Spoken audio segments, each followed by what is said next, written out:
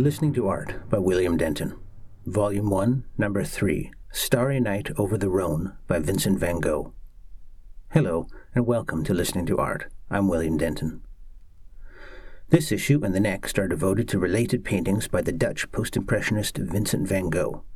In this issue, we'll listen to Starry Night over the Rhône, painted in September 1888, and in the next we'll listen to The Starry Night, painted in June 1889, surely one of the most famous works of art in the world. First of all, regarding my pronunciation of his family name, I am using the common North American method, which I hope will not bother anyone too much. I will include a link to the proper Dutch pronunciation in the bibliography. Vincent van Gogh was born in the Netherlands in 1853 and died in France in 1890, aged 37, after being shot in the chest, perhaps by himself, though the circumstances are mysterious. Early in 1888, Van Gogh left Paris for Arles, in the south of France, on the Rhône River, close to the Mediterranean shore. Soon he settled into the Yellow House and urged Paul Gauguin to join him there, so that they could paint together. If you've seen his painting of a bedroom, that was in the house in Arles. If you've seen his painting of a postman with a great bushy beard, that postman was in Arles. Van Gogh made scores of paintings of people and places there. One night in late September 1888, this is before Gauguin arrived and before the ear incident, Van Gogh went out to paint the stars. Here I quote from Van Gogh, The Life, by Stephen Nafa and Gregory White Smith, pages 650 to 651. Vincent shouldered his equipment in the middle of the night and sought his subject directly under the stars. He picked a spot only a few blocks away on a seawall overlooking the Rhône. To provide light, he set his easel under one of the gas lamps that lined the wall along the riverbank. Experience had shown him that its golden light was inadequate, even deceptive. "In the dark I may mistake blue for a green," he admitted, "a blue lilac for a pink lilac, for you cannot rightly distinguish the quality of a hue." But the immediacy of the image mattered more than the accuracy, he insisted, and there was no other way around the poor, sallow, whitish light of conventional night scenes. In June, his rocketing dreams for the combination with Gauguin had found inspiration in Daudet-inspired fantasies of train trips to distant stars and galaxies of better worlds. Now, as the prospect of Gauguin's coming receded like the sunset, Vincent searched the night sky for an older, deeper consolation. "I have a terrible need of, shall I say the word, religion," he wrote, shuddering at the confession. "Then I go out at night to paint the stars." On or about 29 September 1888, he wrote his brother Theo, "Included herewith little croquis," that's a rough sketch, "little croquis of a square number 30 canvas, the starry sky at last, actually painted at night, under a gas lamp." This is a painting, oil on canvas, 92 centimeters wide by 72.5 centimeters high. Now let's listen to Starry Night over the Rhône by Vincent van Gogh, recorded on the Mystical Landscapes Tour while at the Art Gallery of Ontario in Toronto on 29 December 2016.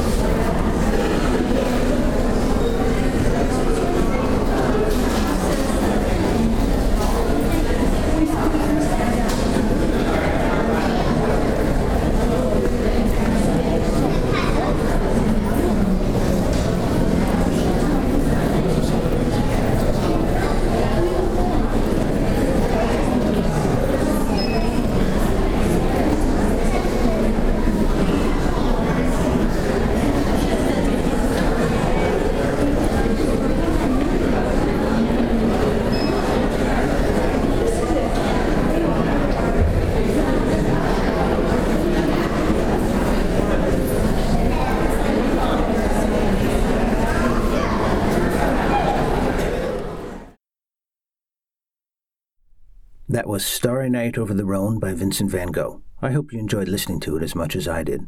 For more information and links to things I've mentioned, please visit listeningtoart.org. Listening to Art is licensed under Creative Commons Attribution 4.0 International License.